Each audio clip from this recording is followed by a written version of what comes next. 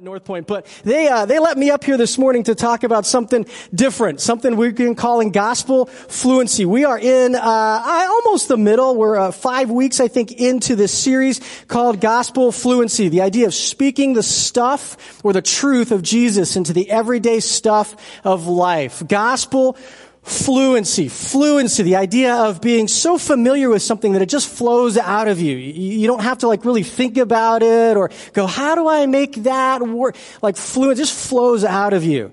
Like auto mechanics, really good ones that are fluent are like wizards to me. I think it's magical. I won't make jokes about the Salem witch trials, but that's how I feel. These guys are magical. Cause for them, like diagnosing a car problem, it's just fluent. They're like, oh, it's your hand control car, right? And then to fix that, we just go, and I just pay out money. Cause I don't know, right? These guys are fluent in auto. And I just think that's cool. Fluency, this idea of when it just pours out of you, you're not really gutting it out, thinking about it. It's just so natural. And the idea of the gospel. The gospel, this story of the good news of Jesus. And last week, we kind of wrapped it around 4 words, 4 seasons, 4 different concepts. The idea of creation, fall, redemption, recreation. You vaguely remember that a little bit? We could think about that like the entirety of the world in the Bible. Creation, God created everything in the garden. There was a fall, Adam and Eve made some bad choices. And there was redemption. The whole plan was Jesus to come and redeem the relationship between God and people. And then recreation. There will be a recreation in the very end of time when God comes back and sets it all right. And we are being recreated now into the image of Jesus. We could think macro. We could also think micro, in our life, we have this reality, like Chris Carter was created for a relationship with God. That's the design on my life. And yet there was a time where I didn't get that. I fell away. I didn't know who Jesus was. I didn't care. I was doing my own thing, would fall. And then there was this moment where I was introduced to the reality of Jesus, redemption. Maybe we'll call it salvation. Maybe you got baptized. Maybe you walked down an aisle. Maybe you were watching Billy Graham on TV and you just prayed in your room. However that looked, there was this moment of redemption. And from that moment on, there's been this recreation as you're formed into a disciple of Jesus, right? Someone who follows Jesus, being changed by Jesus, committed to the mission of Jesus. The gospel, you can think macro, we can think micro in our own lives. We could just think about this last week. Did that cycle play out in your life this last week? Was there a moment where you were like, what am I doing? Who am I, man? I say this, but I'm living, oh my gosh, help me, Jesus. Right? And maybe you came and there was some, you're with me, right? This idea of gospel fluency. And last week, Rick opened a concept called the gospel in me. And the idea being that it has to start here, right? Before it matters anywhere out here. If it's not here, it's never going to be here. Make sense?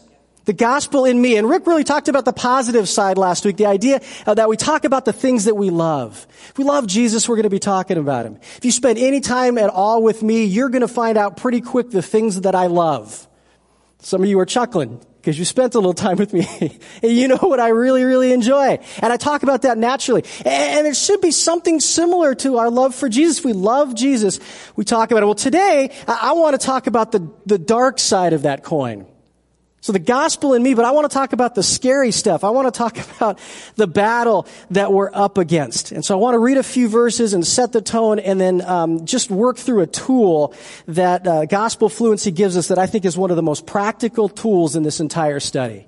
So if you have the app and you want to open that, there's a couple places to do some fill-ins, great places to take notes. There's some sermon notepads behind you. If you're not a tech person or your thumbs are huge and you can't make it happen, then you can write down and take pictures of the screen, whatever you got to do. I think today is one of the most practical tools in this entire study. Let me just start with a couple of verses so we're on the same page in terms of what we're up against. If we just start in Ephesians chapter 6, the author of Ephesians, a guy by the name of Paul, a guy who had spent the first half of his life very much living the concept of fall. It was creation and then he fell. And his whole thing was to kill Christians because he thought they were against God and he was after him. And in the second half of his life, a little longer, he has this experience with Jesus, redemption, and he goes to live a very different life where he becomes one of the most passionate writers and speakers and followers of Jesus ever. He wrote a number of the books that we have in the thing we call our Bible.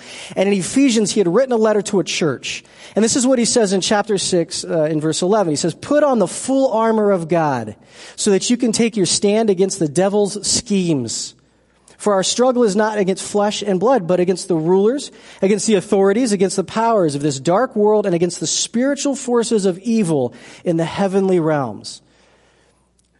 I'm always hesitant to read a verse like that because I feel like we land in a couple of categories. Some of us who are a little more on the logical side of life, we look at that and we go, well, that sounds weird and kind of spooky dooky, and I don't know what to do with that. Right? And then there's folks that really land kind of in that whole spiritual realm of life, and they're like, oh yeah, there's demons around every corner, and we just got to be constantly. And I don't want to go in either of those directions. I just want us to look at the idea here of what Paul is saying, the fact that our battle isn't against the people that drive us nuts. Our battle is against these spiritual forces in our lives. We would call that Satan, driven by the devil. That's his thing. The devil is real, and he really wants to destroy us. Right, but he doesn't come at us like you see the Halloween decorations, like with a pitchfork and stuff. Like Scripture's clear that he comes at us with these really well-crafted schemes. I love that word, schemes, because it sounds so sneaky, right? It sounds so like, oh, gross, like schemes. Right? That's how Satan comes at us, is with these schemes, these little things that he whispers in our ears. Right, these little ideas and thoughts, these little moments that we tend to capitalize on or we focus on and we spend a ton of energy focusing on, and it's like the devil says, yeah, keep thinking about that. Keep working on that. See, he attacks with these strategies to keep us weak and ineffective. It's like the devil's goal is not for us to worship him. He doesn't want us to turn like Northpointe into the Church of Satan and all of y'all folks like into people that are like lighting candles and doing weird stuff, right? That's not his goal. His goal is just to keep us curled up in the corner of a room being ineffective. He's very happy with that. And so that's how he attacks. The reality is that the devil is against us. The author John, he puts it like this in 1 John chapter 2. He says this. He says, don't love the world or anything in the world. If anyone loves the world, love for the Father is not in them. For everything in the world, lust of the flesh, lust of the eyes, pride of life, comes not from the Father, but from the world. The context of this passage is this idea of what are we up against? As Christ followers, those who are seeking to be disciples of Jesus, what are we up against? And John says we're also up against this thing that we call the world. Maybe we'd call it culture or what we're surrounded by or entertainment media. The world, it constantly encourages us away from God. It's like part of its strategy is to just encourage us slowly away from God. It whispers things to us like, he's not real. God can't help with this. He doesn't really care. There's so much better out there, and God's just trying to keep you from it. These are the things that subtly and slowly the world often whispers in our ear. And the reality is that at times, the world is against us. In Romans, again, we're back to Paul and what he's talking about. Romans, he says this to the church in Rome. It's just a letter to the church in Rome. Again, he's talking about this battle. What are we up against? He says in Romans chapter 8, verse 5, he says, those who live according to the flesh have their minds set on what the flesh desires.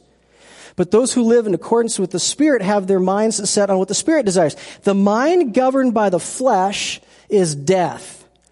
That's a strong phrase. The mind governed by the flesh equals death. But the mind governed by the Spirit is life and peace. The mind governed by the flesh is hostile to God. It doesn't submit to God's law, nor can it do so. Those who are in the realm of the flesh can't please God. So we've got the devil against us. We've got the world at times against us. And the stinking reality is that oftentimes we got this thing against us. Like this body that we live in. It's often referred to in the scriptures as the flesh. And it doesn't mean the literal like flesh on my bones, but this little chunks of stuff that's still inside of me that Jesus is working on still to redeem. And yet there are these things in me that just crave what it shouldn't crave. It wants what it shouldn't want. We do things that we shouldn't do because it feels good. Paul, again, just a chapter before in Romans, this is Paul. And so I'm clear on that, like the second half of Paul's life, he becomes this passionate follower of Jesus. His entire world is wrapped around it. He spends every waking moment, I don't know if it's every waking moment, but track with me here. Every waking moment thinking about Jesus, writing about Jesus, praying to Jesus. He goes to prison and he's like, this is cool because I'm chained to a guard who can't get away from me. And I'm talking about Jesus. This is Paul, right? Paul, who gets beat many, many times because of his relationship with Jesus and his desire to speak about Jesus. I'm going somewhere. Just hang with me for another second. This is Paul, who eventually dies because of his love for Jesus. This is what Paul says about himself. This is my favorite verse in the Bible. I say that a lot. In Romans chapter 7, verse, 8, it says, for I know that that good itself does not dwell in me. This is Paul. He's not talking about you. He's talking about him. He says, I know no good dwells in me. Like, Paul, you wrote half the Bible. What do you mean? Good dwells in me. That is in my sinful nature. For I have the desire to do what is good, but I cannot carry it out. For I do not do the good I want to do, but the evil that I don't want to do, this I keep on doing. Now, what if I do what I don't want to do is in me? It's no longer I who do it, but it is sin living inside of me. So I find this law at work. Although I want to do good, evil is right there with me. Like, do you catch this sense of tone? He's like, the things I don't want to do, I keep on doing, and the stuff that I want to do, I can't do, and the stuff I really don't want to do, that's the stuff that I keep doing so much so And he finishes the with this in verse 24. He says, what a wretched man I am. Who will rescue me from this body that's subject to death? Thanks be to God who delivers me through Jesus Christ, our Lord. Paul says that so often this flesh is against us. All right, so let's pray and be done, because now you know that the devil's against you, the world's against you, and the flesh is against you. We're all going to die. Right? Yay. Hang on. We've got some options. This is kind of cool. This is the way in the book Gospel Fluency, I like how Jeff Vanderstelt puts it. He said, the devil screams out, God is evil. I hate him. I will do everything to oppose him and destroy what he has made. The world screams out, the world is best without God, and you are best when it's all about you. And the flesh screams out, I don't need God because I am God. It's all about me, and it's all dependent on me. So what do we do with that? Where do we go with that? Let's find some hope for that. Paul, again, in the church to Corinth, he writes this. Chapter 10, verse 3. It says, for though we live in the world, we don't wage war as the world does. It sounds kind of like where he started, doesn't it? We don't wage war as the world does, because it's not against flesh and blood. It's against these spiritual forces that come after us, whether it's inside of me or outside of me. It says the weapons that we fight with are not the weapons of the world. On the contrary, they have divine power. The weapons we fight with have divine power to demolish strongholds. We demolish. God, demolish is a great word, isn't it?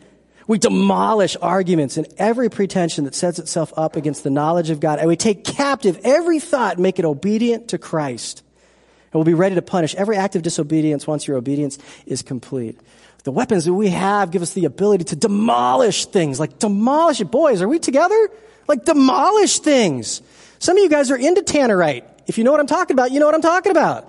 Right? That demolishes stuff. It's fun. Amen? Okay, boys, we're going to have to go out and spend some time with some explosive chemicals. I'm just saying, demolishing is, that's like, there's a wiring to that. We have this weapon that allows us to demolish these forces that come at us. What's that weapon? Paul says the idea of taking every thought captive and forcing it to submit to Jesus. Man, that's like over the top masculine language, isn't it? I think it's almost violent. The Bible encourages violence. Now, let's not quote that. We can take that out of the video, right? Awesome, thanks. The idea being taking every thought captive to the obedience of Jesus. This has been a powerful thing in our home. We've been working on this idea for years, actually. Long story, but I won't tell you all of it, just spare you from it. But it's been a huge component in our home as we've just worked through issues of anxiety and whatnot. This idea of taking every thought captive. And that's really what this week is all about in Gospel Fluency, is this concept of, because of the battle we fight, because of where targets are coming at us, arrows are coming at us, what do we do with that? We have this ability to demolish that, but it starts with taking every thought captive to the obedience of Jesus, because everything starts here. Like what we think, we will act based on that. And you know this. And we're going to kind of play with this a little bit this morning because Vanderstelt gives us a really simple tool. He has 4 steps in it. I'm not so smart. I only have 3 because that's all I can do. But that's okay. Here's what he says. He says, what does this look like practically? I'd say, what does this look like practically? Number 1, we say, take the thought captive. I know I just said that sentence like 12 times and you're not allowed to use the word in the definition of the word, but that's really what we're talking about. Taking the thought captive. Stop. Grab a hold of that thought of what you're actually thinking. I'm not kidding, guys. This is a phrase we use in our home all the time. Like, grab the thought, put it on the table. We start looking at it. Like too often we don't do that. We're just held captive to our thoughts. And because we think it, we assume that it's true of us. And we just start moving along and we live that way. But the first step is to really just pause and take that thought. A really great idea is write it down. Because oftentimes when we see something, we're like, wait, do I really think that? Oh my gosh, I hope no one sees this. They'll think that I'm insane. The idea being stop, take that thought captive, maybe write it down, speak it out loud. Right? We need to learn to speak our beliefs out loud. Too often we're not even aware of what we're believing. That's a great strategy from the devil to say, oh, don't say that out loud. Man, if God hears that, he's going to like, wah. So not true, man. God's not going to wah, just because you said something out loud that would not look good in the Bible. Matter of fact, if you read the Psalms, the psalmists say a lot of things out loud and then write them down. And they're contained in the Bible. And I read them and I'm like, snap. Can you say that to God? I don't know. And they do. Right? So this idea of speaking it out loud, we talk a lot about being plugged into a group here. And that idea of that group is a group that you can speak that out loud to because often we need help discerning our own thoughts. Some other people that are on this journey with Jesus as well and love me enough to say, Chris, what's going on, man? I get to speak it out loud and they're like, wow, let's work on that. Number 1, take the thought captive. Here's the second thing is we consider the fruit. Where's that thought coming from? How did it pop up? Is it good or is it not good? What kind of fruit is it? Good fruit or not good fruit? If you're not sure what good fruit or not good fruit looks like, Galatians 5 has a great little list. Again, oddly enough, it's Paul. This must have been something he dealt with regularly. In chapter 5, verse 19, it says the acts of the flesh are obvious, or the fruit of the flesh are obvious. Sexual immorality, impurity, debauchery, idolatry, witchcraft, hatred, discord, jealousy, fits of rage, selfish ambition, dissensions, factions, and envy, drunkenness, orgies, and the like. So that thought you just took captive and put it on the table, does it look like that? Is it kind of in that category? Well, those are probably thoughts that aren't from God. Those are probably thoughts that's not good fruit. Paul goes on and says, but the fruit of the Spirit is love, joy, peace, patience, kindness, goodness, faithfulness, gentleness, and self-control. That thought you just pulled out and put on the table, does it look like that? Is it closer to that? If it looks closer to that, hey, great, you're off to the races, man. Chase that thought. Continue with that. More often than not, the thought we're putting on the table, it's probably not in the fruit of the Spirit category. It's probably in the other category, and it's something we're going, what is going on? This idea of taking that thought, putting it and looking at it and trying to figure out where it's coming from, we'd call that fruit to root. Can you picture a tree? Fruit, the top, down to the root. Where's that coming from? This is what I'm experiencing. What's that coming from? You know, in reality, this is what counselors try to do. Therapists, psychologists, psychiatrists. Well, what's going on? Where's that coming from? We should, I'm going to charge you on the way out of the door. We're going to pay for it. I'm just kidding. This is a super practical tool. The third thing then, once you got on the table and you're asking the question, where's it coming from? And it's looking like fruit that doesn't seem to be in line with what God would have us do. Here's the third thing. You fight it with the gospel. You could put a lot of words in there instead of fight. I just like that word fight. You fight it. You fight it with the gospel. So much of what goes on in our minds is a fight. All right? Fight it with the gospel. Does it stand up to gospel scrutiny? We wash it with the truth of Jesus. We wash it with the gospel and the junk will pour away. That's the idea. Right? Vanderstelt would call this root to fruit. So we apply the gospel to this root stuff that's causing us to live, think, do this stuff. And that stuff, idea would be that it begins to flow and wash away. In reality, it's confession. Confession of faith being the idea of what I really believe. Okay, I want to play with this, and I want to do it. I'll use me because I don't care. I'm fine with that. I can't draw and I can't spell. So are we okay? Going to be okay? So if you're going to correct me on stuff, don't correct me on that. There'll be plenty of stuff to correct me on. Okay, so here we go. It's a tree. I know. Yeah, you'll be okay. All right? Those are roots. You with me? So, it was maybe 2020, I think it was 2013, 2012, 2013. Becca, my oldest daughter, she's cool. She's not here, so we can talk about her. It's fun. They watch the videos sometimes, and I always wonder what her and her boyfriend are thinking when they're watching the video. She's probably just shaking her head. But she has scoliosis from young, scoliosis, curvature of the spine. Sometimes it's not a big deal. With her, it was a big deal. It was going to continue to curve until it poked an organ out. And so it was a big deal that it get corrected. She wore a back brace for a couple of years, which is awesome when you're in junior high. And then we were trying to figure out how to avoid surgery, but they were saying probably surgery is the only option. And so by the time she was done back bracing it, surgery was the option. So in 2013, they were going to do full spinal fusion on her back. They're going to open her up from top to bottom and put titanium rods, which is also really cool, into her back.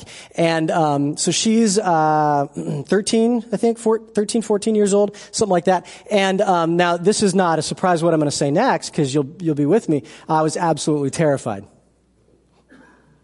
Fair enough? So the things that I'm experiencing as I just think back to that time, this is what I was working on this week. Certainly, I'm experiencing anxiety. That's got to be close, right? This is just for the front, by the way. If you're in the back, can't see it, all right? Tons of anxiety. Not sleeping, stress. I don't have panic attack disorder, but I was feeling that. Just that sense of what is going on. I was experiencing a ton of panic. This is what I was living through at the time. Anxiety, panic, and it had been that way for a few years, as we were moving towards surgery. And then, but once surgery was scheduled, this stuff crept up into kind of about a 9, 8 or a 9 out of the scale of 10. The other thing that I was experiencing, I'm just confessing to you, but I don't think anybody would argue with this, a ton of anger. Because it's not fair. Are you with me? She's a good kid. She's a good kid, loving Jesus, trying to figure out how to do life. I'm a pastor, for crying out loud. Jesus, this stuff doesn't happen. This ain't right.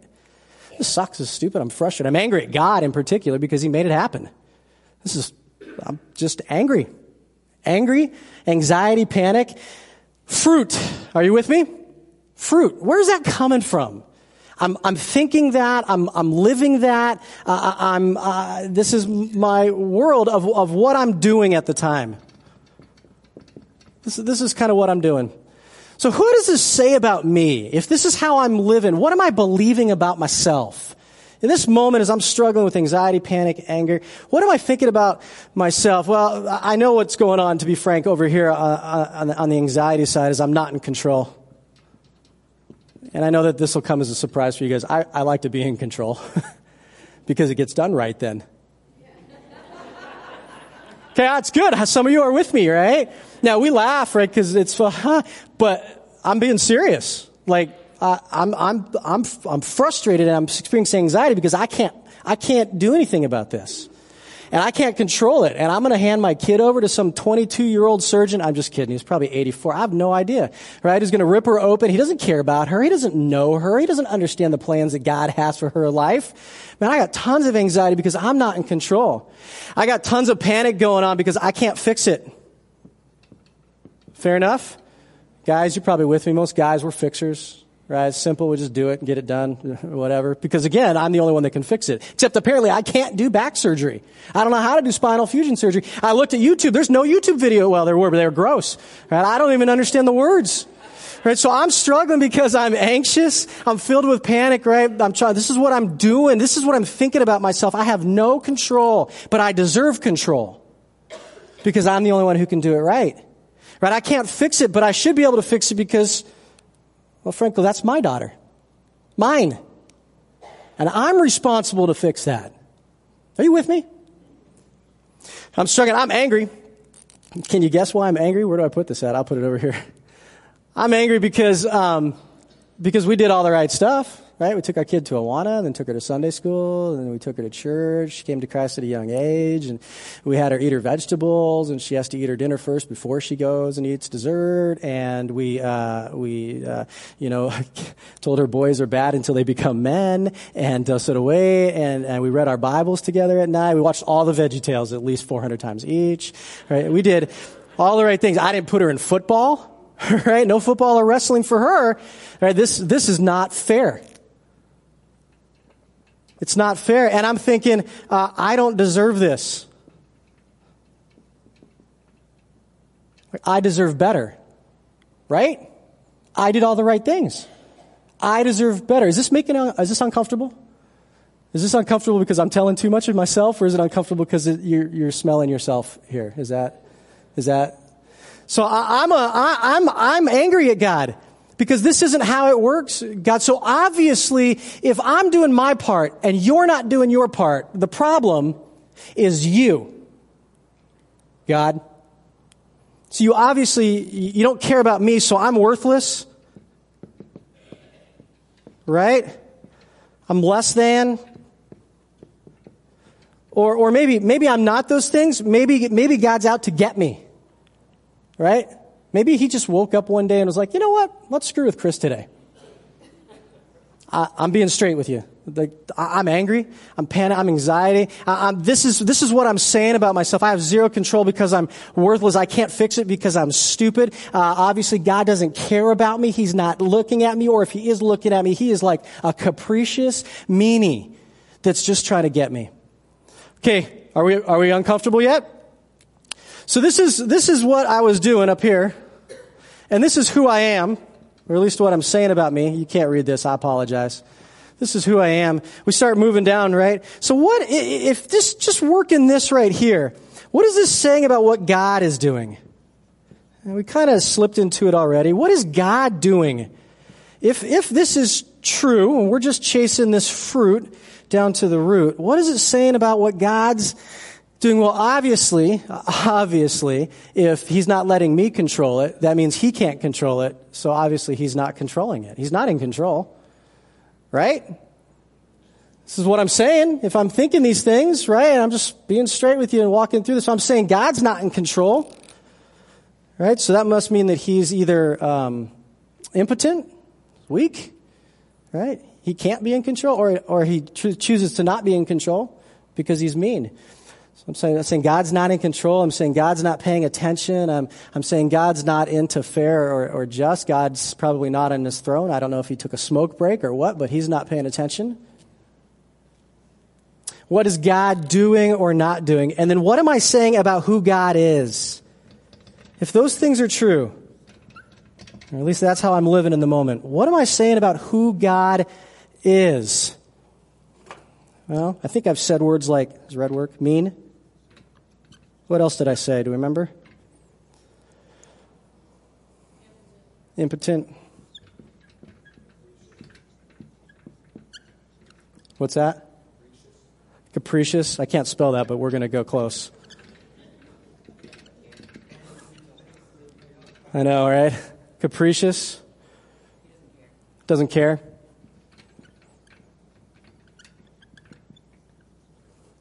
We could add more, depending on how much time we had. This is what I'm living and experiencing. We work it down to the root, and I'm saying God is not caring, he's mean, he's impotent, he's capricious. Now pause for a second and breathe. Is that true? Do I really believe those things about God?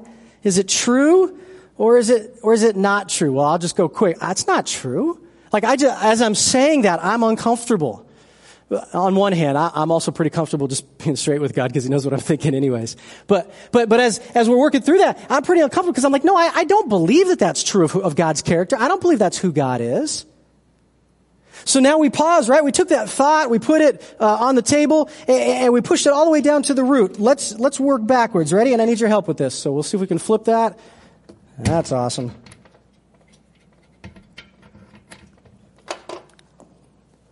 Let's draw a tree again. You like the tree? I'm killing this marker here. We said those things that I was saying, who God is, weren't true. So let's start down here with who God, just for sake of not having to write too much. So just given what we said, what I said about me, I need your help. Just using those thoughts and what we just kind of talked through, who is God actually? If we say that's not true, he's not mean and capricious and out to get me and impotent, what is God? Who is God? I'm looking for help here. Okay, loving, Powerful, all powerful. There.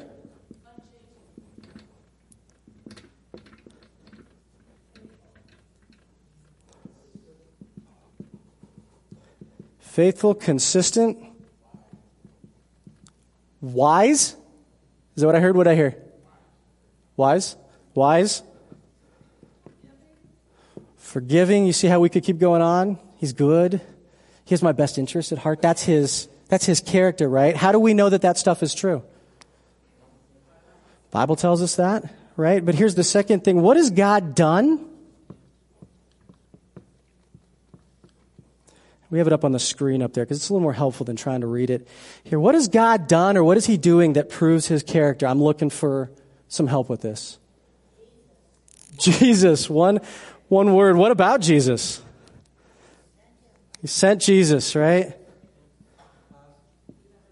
He sent Jesus. If God were capricious and not caring and not involved, why would he send his son to take my place so that he and I could have a relationship? Right? What else has God done or doing? He is, and we know this, right? In the scripture, he's able to heal. And if he doesn't, he still has a plan, right? We see him planning. Okay, what else? Say that one more time. We see him caring. We can look in scriptures and we see him over and over again interacting with people that other people consider to be not worth touching or interacting with. Jesus spent time with people like that. He's caring. He's compassionate, right? Oftentimes as he worked with people who were caught in sin, his compassion just poured out of him as he interacted with those people. We know he's caring and compassionate. Okay, so if those things are true and we could continue to go on and on, what does that say about who I am? That's an H. Now we're thinking in relationship to panic, anxiety, anger. I'm forgiven for sure. Dearly loved.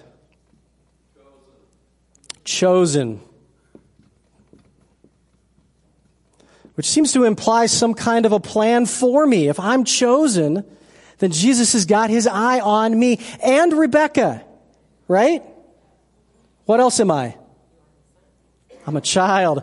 Man, we care about our kids, don't we? And when our kids hurt, we hurt, right? And if I'm a son of God, when I hurt, and I'm an heir, I have something better waiting for me. We could keep going on who I am. And as we walk back up this route to fruit, speaking truth, the truth of the gospel into that situation of anxiety, anger, and panic, I'm starting to think about things like, well, here's what I'm kind of feeling at this point, peace.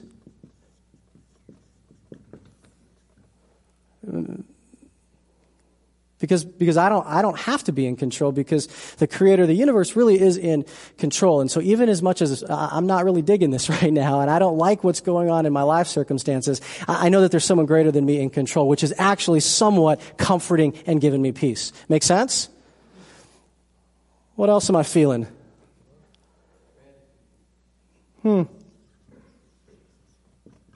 Gratitude? A sense of hope.